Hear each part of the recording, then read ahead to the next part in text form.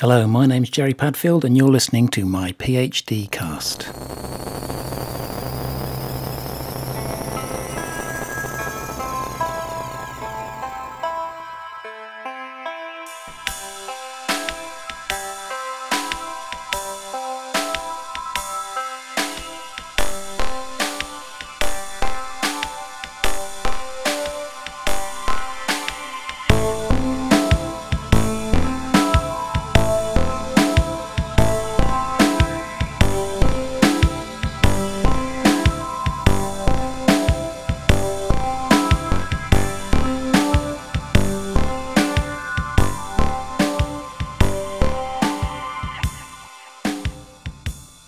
Hello again, and this time it's January to March, quarter 2 of my PhD we'll be talking about. So I mentioned last time this thing called the application for registration, or the AFR. Well, the good news is that I've got through that. I got through it first attempt, so I'm pretty happy about that. It's been a very helpful process actually, and it's worth talking about this because if you are doing a PhD I think it's Falmouth University, and because the PhD is issued through the University of Arts London, you'll have the same process there. But I think most PhDs have a similar sort of milestone, in the first sort of quarter of your PhD, where you're basically putting forward a more developed idea than the one that got you on the course in the first place, which is worthy of PhD status, I guess.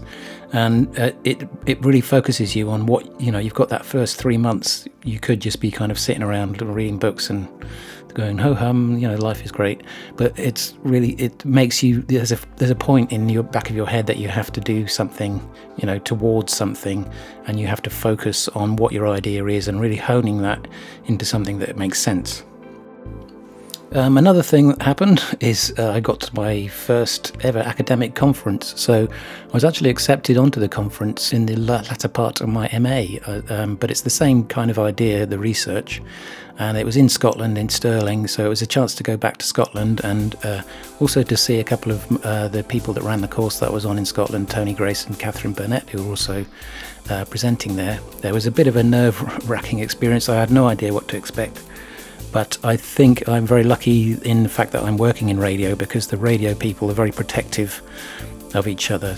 This conference was the MEXA conference, which stands for the Media, Communication and Cultural Studies Association, which is the society for academics which are studying all those kind of disciplines. So, you can kind of think of it as media academics. The people involved in radio are very protective of their own and very friendly, because they feel like they're a bit of kind of the forgotten kind of discipline, as there's more kind of glamorous ones in terms of film and television, for example. I presented on a very interesting panel, and I was made to feel very welcome. And I also got a lot of really good, nice feedback from people, including just some of the people in the audience, and as well as fellow panelists. And I made some connections with the Radio Studies Network and was able to go to their AGM, which was, very interesting insight into what the life of an academic, if you like. I think it's what kind of the way that academics meet each other and network is one of the ways, or one of the most important ways. And that's how you get people to know that you exist. And, a few people now know that I exist as somebody that's doing this work, and hopefully that will grow in the future and I can build upon that. I also managed to have some initial meetings with a thing that's happening here in Cornwall, which is the Recovery College Cornwall. And Recovery College is a model for mental health recovery.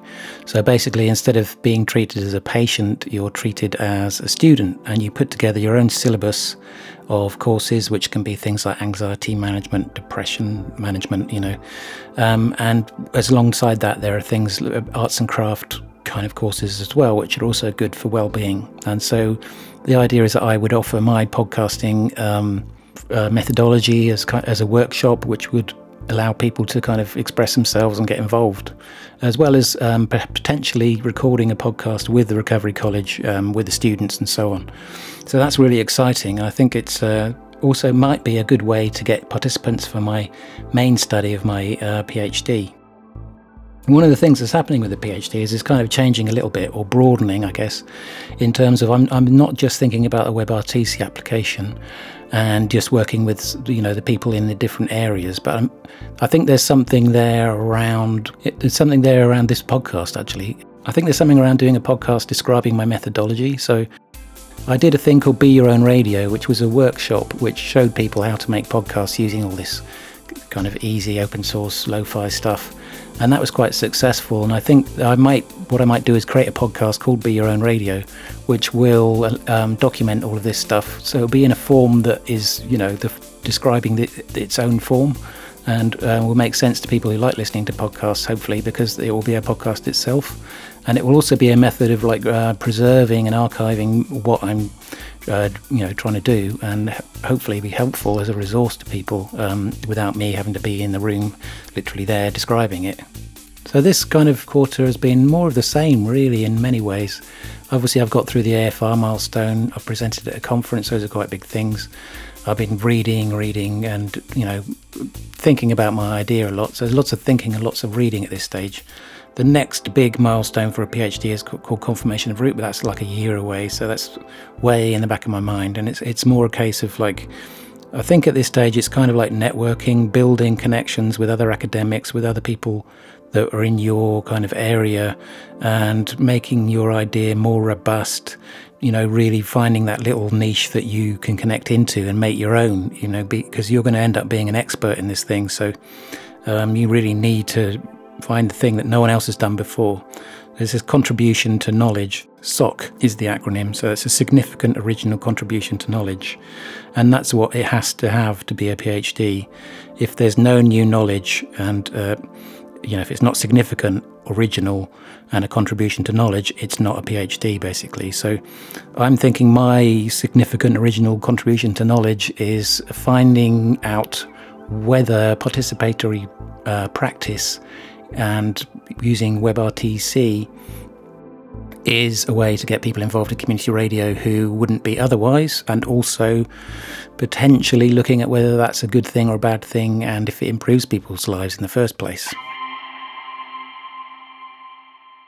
I'd just like to talk about something that if you're going to do a PhD, you're definitely going to experience, unless you're a psychopath. So consider experiencing it as a kind of good sign that you're not a psychopath.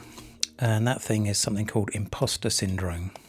You probably experienced it in your life before to small extents, where you kind of feel it's a bit like you're in over your head, or you don't actually have the skill set or the expertise or the knowledge to do the tasks that's in front of you, and you're just waiting for people to find out that fact and reveal you as the imposter that you are.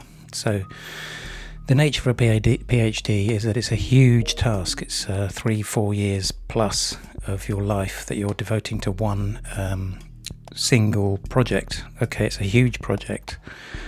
So it'll break down into many different tasks, but that kind of overwhelming feeling of there's this huge thing in front of you and how are you going to do it?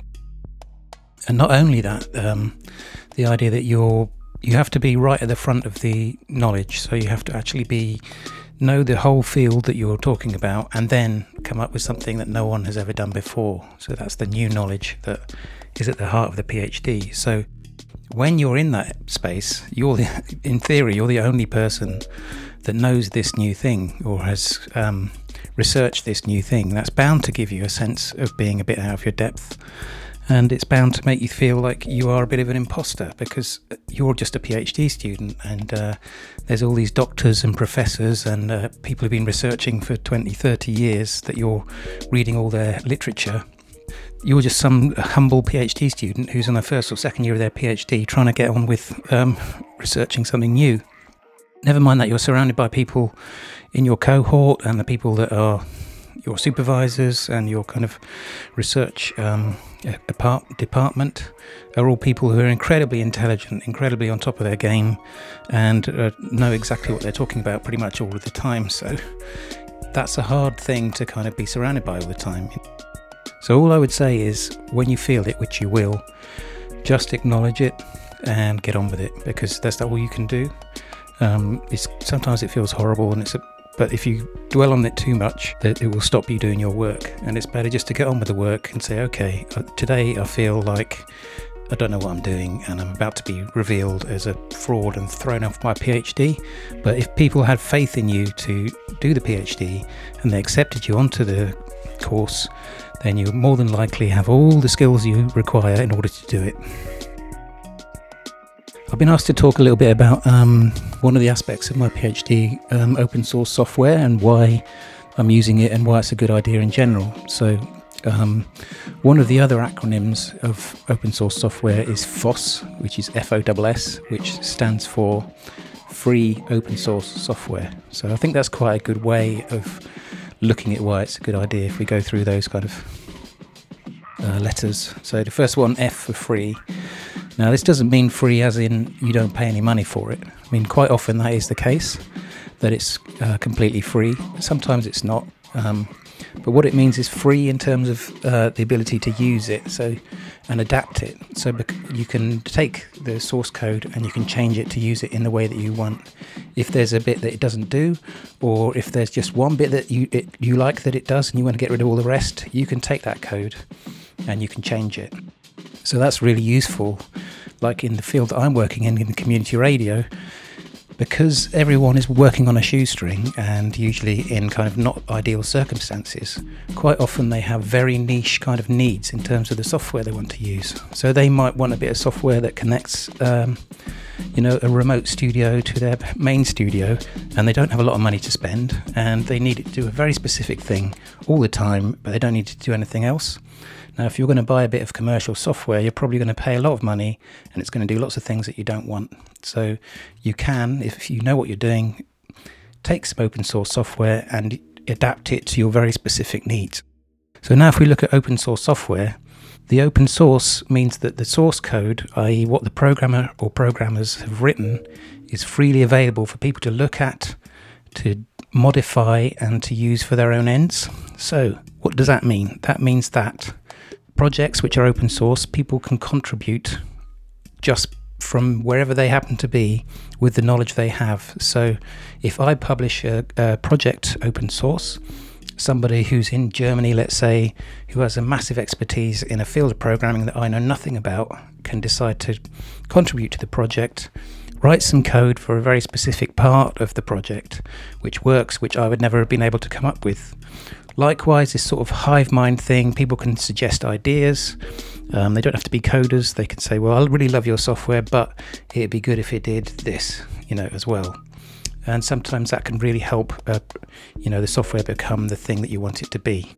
So there's this kind of idea of it's open to everyone to adapt and use for what the needs they have, and also because of the hive mind, because it's not closed off and commercial software where you can't see the code, people can contribute, people can fix things quickly. If there's any security loopholes for viruses and things, they can get closed down quickly because people can report them and they can get addressed straight away by the collective of the programmers. I talked to Johanna Roehr, who's an illustrator and researcher. She has a radio show on Source FM once a month called Guilty Pleasures, during which a guest will pick their favourite music and other things which they are slightly ashamed to admit they enjoy listening to. The show was developed as part of my earlier MA research, which first led to the development of this methodology, which I'm now further developing in my PhD with open source software, convergence culture, and using that to create broadcast audio content.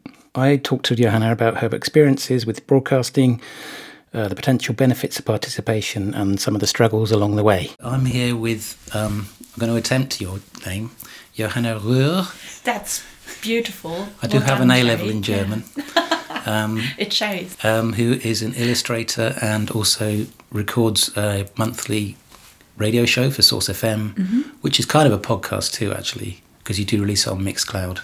I do. And we're here to talk about your experience of working with some of my methods that I've taught you to do your show, and also what you get from the show, and so on. So let's start at the beginning, I guess, and the Source show. How did you find the process? How did you find learning the technology and that kind of process of recording?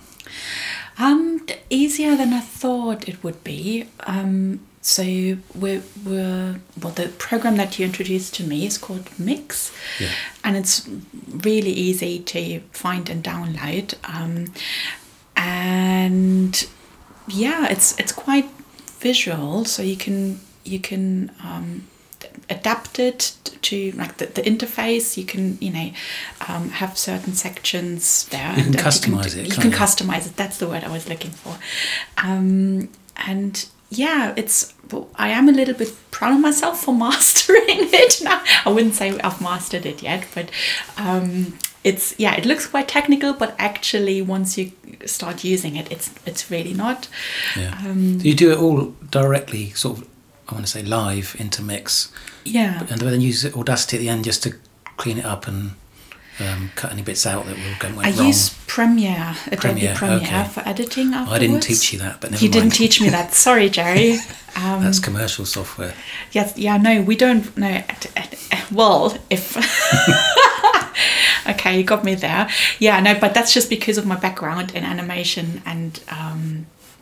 like I'm just used to using Premiere. I'm teasing you there because actually the whole point is to be pragmatic. So that's the thing about convergence culture, which is this idea of like old media meets new media, analog meets digital, but also around that is kind of the idea of like using the tools that you've got access to. Yeah. So because you have Adobe Premiere, because you're an illustrator, use it, if that's what you're used to, use it, whatever gets the job done, really. Yeah, but I think Audacity pretty much works in almost the same way, I think. It's a workflow thing, isn't it? And Audacity does have a few little quirks that can become frustrating. Yeah. Yeah. Yeah, I never really got that far. I just thought, well, I'll stick to what I know, which is Premiere. But Premiere can be very frustrating as well. So, yeah. And you use a USB mic. I do. Can I say what I use? You can say the brand. Yeah. I use a Snowball mic, and it's a USB mic. And I've just bought like some little sort of, what do you call the things that you put on, like a little. It's got a little hat on now, like. Like one of these, which I'm holding up for benefit of the listeners, is a windshield. Yeah, like a foam thing that you put over the microphone. Yeah, just to sort of dampen the sound of the wine glasses. So most people use that for popping, which is where you kind of put into the mic, but you use it for wine glasses. For that, yeah. That's interesting. That's the technical side, but I think what's more interesting is the kind of what you get from it, what the audience gets from it, what the participants get from it. So I know from speaking to you before that it's been quite a impactful thing in your life, participating in this thing that you do every month. It has been, and it really surprisingly so. I never thought of myself as, well, I'm not really much of a talker anyways, and I'm not really someone who likes to be in the spotlight in general, so I'm quite happy to stay in the background. So when you asked me if I wanted to do my own radio show, my initial reaction was no, of course not. But then that just was bit circumstantial, I guess. At the time, I just made a decision to just say yes to things, and to say yes to crazy things that I wouldn't usually have done. So in that year, so that was my motto for the year. So I just said yes to one show with you, and I really enjoyed it. And I think what got me excited was the prospect of having my own show and actually playing the music that makes me happy. So maybe we should say a bit about the format then. Yeah. So I think that's what it, so the show's called Guilty Pleasures, and the format is basically it's like a lame version of Desert Island Discs. So I have a guest who comes on the show every month, and they bring like 5 to 10 of their guiltiest pleasures. So rather than playing really cool music, we just play really lame music, and we use that as like the start to a conversation about that person's memories and what their lives and who they are as a person. And so rather than sort of showing your best side to the world and just sort of polishing what you're putting out there, it's just I talk about my deepest darkest musical secrets.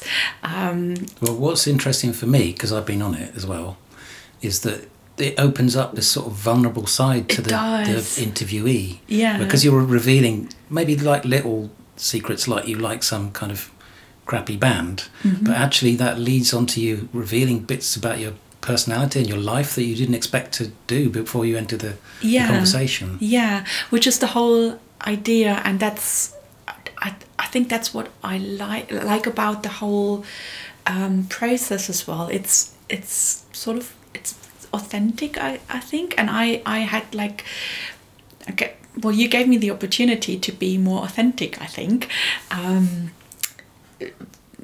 You know, like, I mean, I do use a pseudonym, so I'm not, you know, like, no one really knows it's me. But it's kind of nice to sort of put that stuff out there and just go, yep, this is me. I listen to Wham and Hall & Oates, and I'm not ashamed to admit that. And there's something really liberating about that.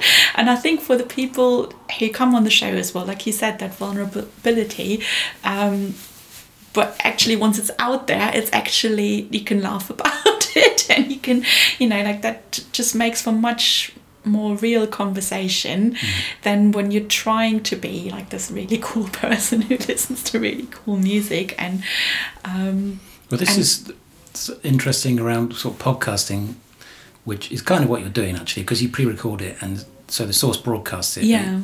Basically, you're doing a podcast that goes on air. Yeah. Is that, you know, because it's that informal conversation where you can use a technology that allows you just to do it in your bedroom or, you know, in someone's house. It enables something new to come out of it, which you wouldn't get from going into the radio studio. So, I mean, your show would be very different, wouldn't it, if you invited people into the source studio every month? Oh, definitely, yeah. And I usually go into people, you know, like, people usually invite me into their living rooms, or vice versa. And yeah, and I mentioned, you know, the wine glasses earlier, so wine does play a little bit of a part in all of this, and, you know, the secret revelations there. But yeah, no, it's that, like, you feel more, like, that technology allows you to be a little bit more comfortable and less exposed, so you're not on the spot, you don't have to,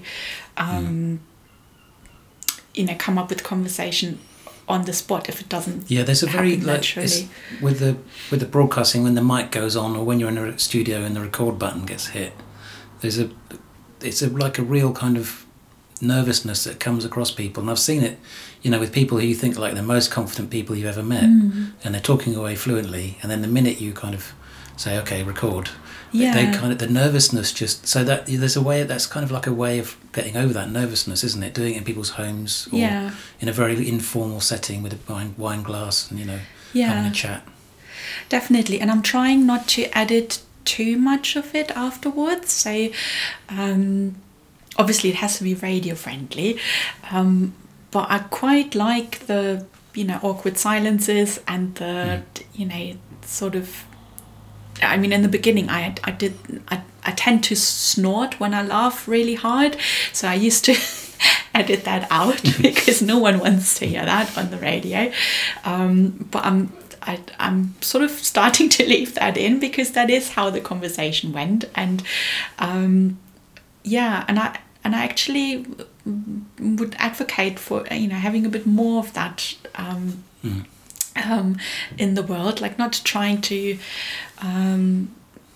you know, edit and make everything look really perfect or sound really perfect all of the time, because then something gets lost in the process. I think so, and I think that's what I got the passion for community radio, is because, well, listening to it, and obviously everyone on there is an amateur, and they make mistakes, and they do occasionally say the wrong word, or leave the mics open over a tune, or not even find a tune, or put the wrong one on. And for me, that human aspect to it is what's appealing, in a way that, you know, Radio 1 or something slick is not at all for me. I don't know how you feel about that.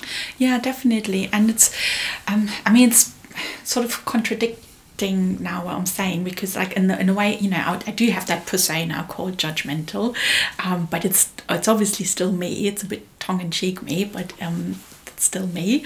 And I think that's what I wanted. Like, I didn't want to sort of become this radio persona who's not really me. Like, because when I'm talking to my friends, and that's what these shows are, just inviting people that I like and that I find interesting, and having a conversation about them, and like that, like I can't do that in a radio persona kind of manner. I can only do that on a as me, as Johanna. So there's something interesting there about, you are now, because you're quite good at actually being strict with yourself and producing a show each month. So you're now every month finding a different, friend or acquaintance, or maybe even a stranger that you approach and you say, can I have this rather intimate chat with, where you reveal stuff about yourself? So is that making you closer? You're getting a closer group of friends, or? You know what? Yeah, definitely. And I keep saying that I love making this show because it's like a little audio time capsule of, I'm not sure if I pronounced that right, of conversations with people that I really cherish and appreciate. So it's nice, like, even if no one else is listening, it's really nice just to have for myself, because it's because of the random conversations we do have, and it's not scripted. It's like a little snapshot, like the audio version of that, of where we were at that point in time. And like, I did the show in Australia with my friends in Australia, and that was so lovely to have everyone in a room together, my friends from Australia, and like, that to me is such a nice little what's the word, momentum, like a little, not memento, that's the one, memento of the time that I spent there. It's odd, isn't it, how we take photographs, but we don't tend to record audio of people. Why is that? There must be a reason. That's a really good point. But that's what you're doing, isn't it? There's not even a word for that. No. Is there? You have a photograph. You have a photograph, which is a souvenir an image souvenir of a memory of a occasion. Yeah. But no one that I know, maybe I do, or you do now, but you don't collect little audio clips of moments in time with people. No. And the voice is such an evocative thing of people. I mean, it's the most in terms of, one of the most, let's say, because your visual appearance maybe, but you can recognise someone from a voice without seeing them at all. So, I don't have an answer to that, but it's just something to think about. And also, have you noticed that it's kind of, because my PhD is about this process improving well-being or mental health? Have you noticed? I'm leading you in the direction here, but feel free to disagree. But that it's improved your well-being and the participants' well-being, or the audiences, or? Definitely. And I think it's those things that you've brought up already. It's it's like sticking to a deadline every month, and just whatever we've recorded, there's never a script. Whatever we've recorded, that goes out there in the world, and it just has to be good enough. And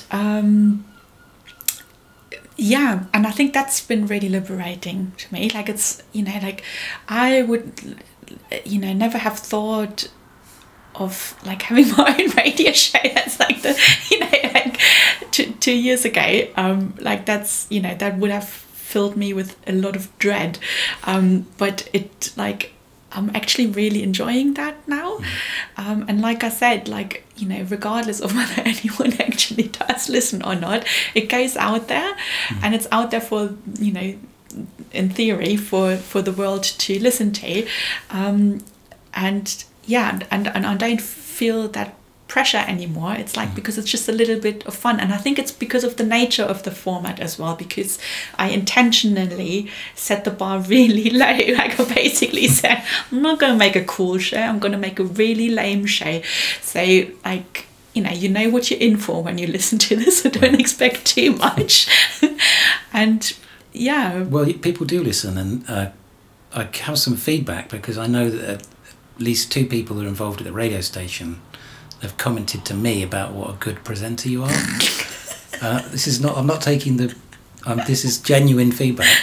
And also I know that some people that schedule when they have to put repeats on the show, they pick yours out and put them on because they enjoy listening to them so much. Oh, thanks, and I guys. guarantee from that there will be an audience in Falmouth, at least, if not on Mixcloud and the other platforms you use, which enjoy listening to your show. Thank you, that's really lovely. I think a lot of it hinges on my guests as well. So I've got Well, I think, no, I'm going to disagree with you here because, the format works as a format and you could, I guess, remove you and put somebody else in. But you are very good at, getting people to talk about themselves and in a way that allows them... Because not everyone can do that. I mean, most people like to talk about themselves, especially if they're a presenter of a radio show. So it's hard for them to just sit back and let the other person reveal, and that's what you do on your show. Maybe that's my secret, because I really don't like to talk about myself. So I like other people to talk for as long as they can. Yes. Yeah, me too. Yeah. I know that you're considering or potentially doing a PhD next year. Mm-hmm. So is podcasting something you might consider to document your PhD or use as a tool to That's a think really about things? good idea. I mean, you don't have to do it in the Yeah. format, obviously, that you're doing. You could do it in a much even less techie way than you're doing at the moment, with just what I'm holding now, which is like a little digital recorder in your hand, or even a phone. You can just record things into that. So is that something that would appeal to you? I would definitely consider that, yeah. And my PhD has got to do with sort of accessibility as well. So, I mean, it's more about visual communication, I guess, than sort of, audio. But I think it would work for documentation and reflection. And there's things that I wish that I'd recorded more at the beginning of my PhD were going on in my head, where if I just 30 seconds said it into my phone, I could now go back and listen to it, and I'd probably be like, oh wow, that's a really good idea, why didn't I pursue that? Yeah. And I'm sure there's lots of thoughts like that which you could just document in audio. You don't even have to publish it, although I probably would recommend doing that as well, because you're giving yourself a discipline then of producing stuff, and potential audience can feed back and so on. I will be working with lots of sort of scientists, and I think one of them I would really like to record our conversations as well, because it is about sort of without going into too much detail of what the PhD will be about, because I'll struggle to put that into one sentence, but it's basically about sort of challenging each other's preconceptions about neurological conditions. So I would be coming at it from like the sort of arty point of view, I guess, and he would obviously challenge me on that, from the scientific point of view. And I think that there would be some quite interesting conversations coming out of that. And actually that's a really good idea, Jerry. Well, one of the other things which because I have, I'm just going to check the recording. Yes.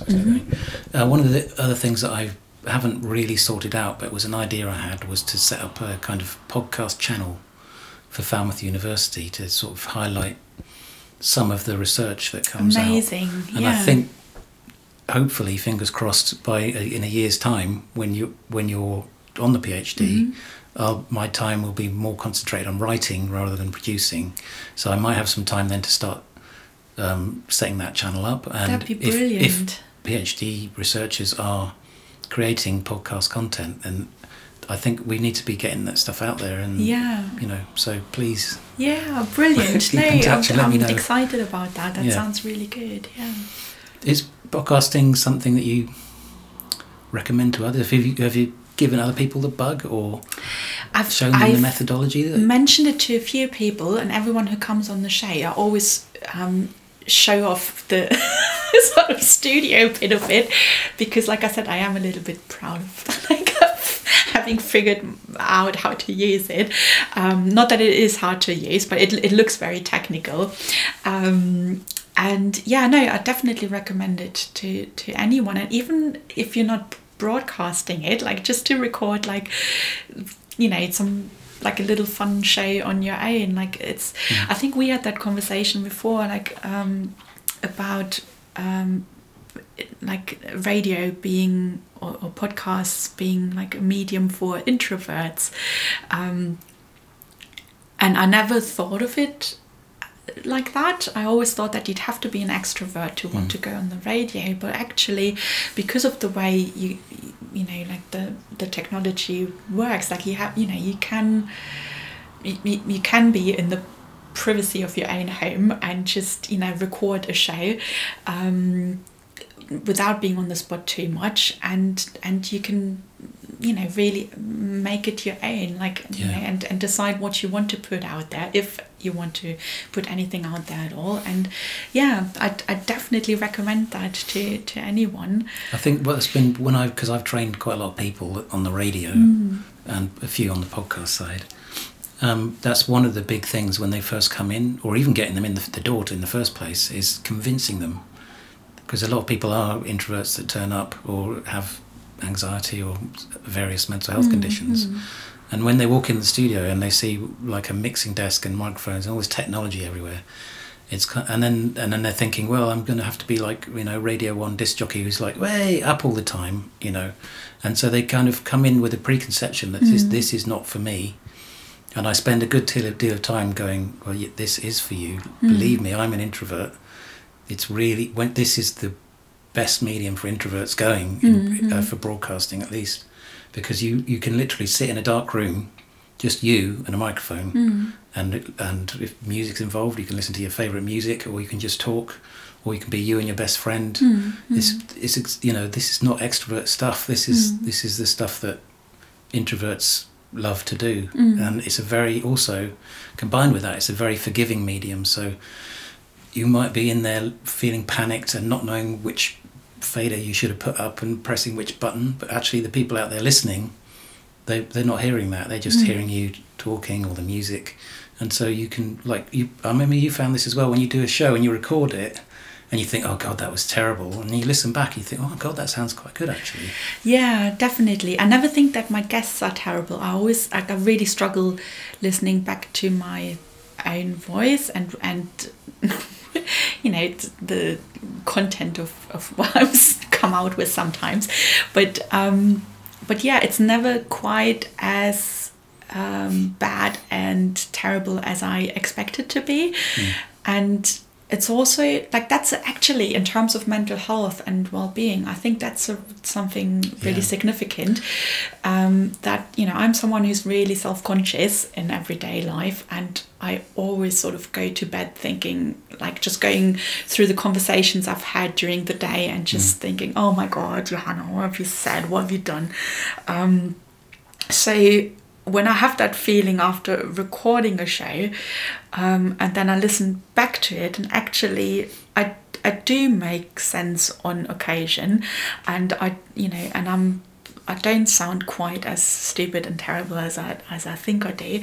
Like, that's really comforting. That's a nice experience. Basically what you're describing there is cognitive behavioural therapy. It is. Which is where you challenge thoughts. And so if you can, in cognitive therapy, you write a lot of stuff down, and then you have to challenge the thoughts. But it's a similar process. It's like, okay, where you're coming from, your point of view is, anything I say is rubbish, and I'm not very entertaining, or I'm boring, you know, or no one wants to listen to me. And then you record a show, and then you listen back to it, and you think, oh, actually, you know, I'm okay. People would like to hear that. I don't sound a complete idiot, and that is actually challenging those thoughts you came into from the beginning, and hopefully modifying, and even if a little bit, you know, it all helps. Which is why your PhD project is so important, I think, and so relevant. Like, to like that, I think that to me is the thing that I'm taking away from this whole experience, and that's what I'm really grateful for. that you pushed me into this gently. I don't want to take responsibility for you doing a PhD though. No, that's nothing to do with me. No, it's got nothing to do with you. No, but it's but no, like the sort of experience of like the positive experience of recording this show, as ridiculous as it is, the show, but it's like, it's really had a positive, like it's just brought some unexpected joy into my life. So thanks for that, Jerry. Oh, that's nice to hear, because that's the reason why I did, when I was working with you, it's my MA, but when I was just working at the station, that's the reason why all this idea kind of germinated in my head, was just seeing people come through the door and coming out of themselves, and one person in particular I think of who literally didn't want to speak on the radio. He didn't want to speak in the induction session. He had a carer with him who spoke for him, and it's like, well, I like music, I love music, and I want to play it on the radio, but I don't want to speak. And then driving around like a year later, and he's just on the radio and he's having a whale of a time, and he's doing shout outs to his friends, and doing death metal growls, and and just thinking, well, look, this is, it's anecdotal, but it's obvious that that's an extreme case, but everybody that I've seen come through the doors has gone away like with an improvement in their life to some degree, Yeah, and I think like you're coming at it from that unique angle of sort of like audio recording and the radio shows, but I think it's like, to me, it's about giving people a platform and actually saying your voice is really relevant, and I want to listen to it, and you've got an audience, and definitely. I think for me it's the community, because talk about community radio, well, there's a podcast community as well, but basically the advantage community radio has is there's already a set audience that's listening.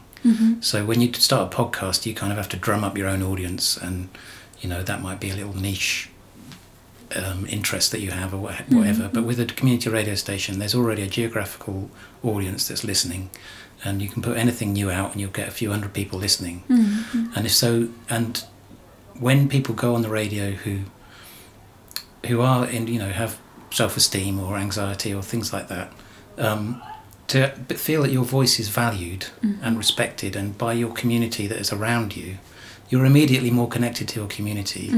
You immediately feel like you're more respected. What you have something to offer to your community. It's of value, and it's reciprocal. It's reciprocated. And that's got to be a good thing, I think.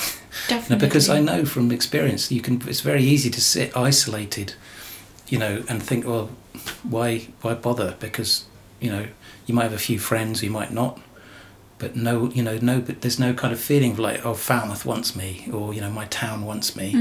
If you can go on your local radio station and they want you, and they don't say, oh, get out of here, we don't want your show anymore, and that there's people listening and you get feedback, I think it's a powerful thing. And it's a lovely local community as well. It's a really welcoming radio community. So I never felt like vulnerable in that sense that anyone's gonna sort of troll me online, or for the show that I've put out there. It's it's nice. Worth pointing out, Source is kind of not like the average community radio station. There are a lot of them do try and be like sort of commercial radio stations with a bit around the fringe, whereas the Source, the highlight, the focus is on the community and getting everybody represented as well as we can. And if you walk in with any idea, we'll be like, how do we get that on air? We don't go, well, actually, you need to sound a bit more like this, or you need to do this instead. It's always how do we get the idea on air, not this is how we sound, so you have to sound like that. Which is great, very inclusive. That's in common with podcasting, because that's where the kind of DIY aspect of podcasting comes in, because you don't have to conform to a station manager's idea or anything with podcasting. You can literally do whatever you want. You can do just record an hour of you farting in the bath if you want and put it out there. Might be that no one listens, but no one's going to tell you no, you can't do that. So I mean that's the beauty of it, really. I think that's. Yeah. And if you get feedback and people think, "Oh, that's valuable," it may be a different example, But then it does make you feel, like a person worthy of, appreciation. Yeah, I can instantly think of an audience. Yeah, I know. Having said that, I think actually that's quite a good idea. I should, maybe not me, but we don't have a bath. But I'll leave that with you. Just cut me a share of the revenue you make from that. Have you got anything else you'd like to say about the broad area of podcasting, broadcasting, audio? Well, I am a total amateur at it, so I don't really have an expert opinion on it. But like I said, I'm just really grateful to you for introducing me to this and for giving me the space and the slot every month to put my silly show out there. It's been really enjoyable. Well, thanks for talking to me, and I think we'll call it a day there. Thanks very much. Thanks, Jerry.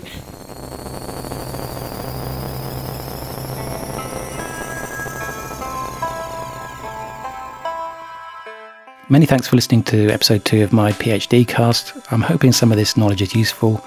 If you're doing a PhD, hopefully you'll know a bit more what to expect. Next episode, I'll be talking to Neil Fox from the Cinematologists and New Aural Culture.